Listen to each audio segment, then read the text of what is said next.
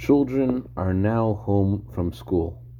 Do you have enough time to study with your child? Good afternoon.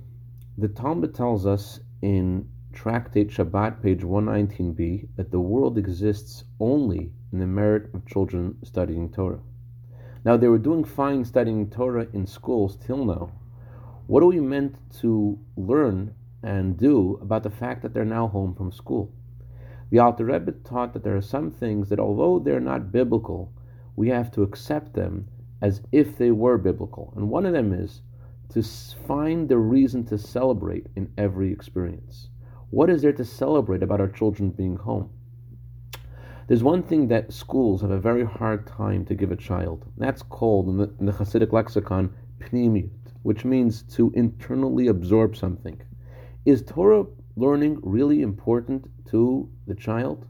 Well, now they're given a choice, and they're learning firsthand from their parents how important it is.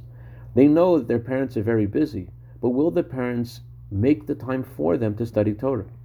I find it incredible that the announcement of the closure of the schools began right after Purim.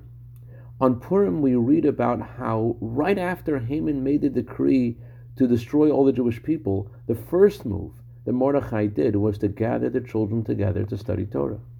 What was Mordechai doing before that? Well, he was the head of the Jewish court. He was an advisor to the king. He had a lot on his plate, and everyone was seeking his counsel, especially in the trying time of Haman's decree, and yet he found the time to teach Torah to children, because, as the Rebbe says, when children are home and there's no one to teach them Torah, you got to do it. Ball's in your court.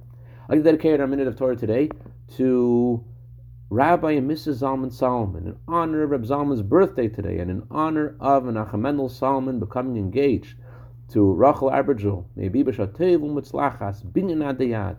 Have a wonderful day, and take the time for your child every day to study Torah.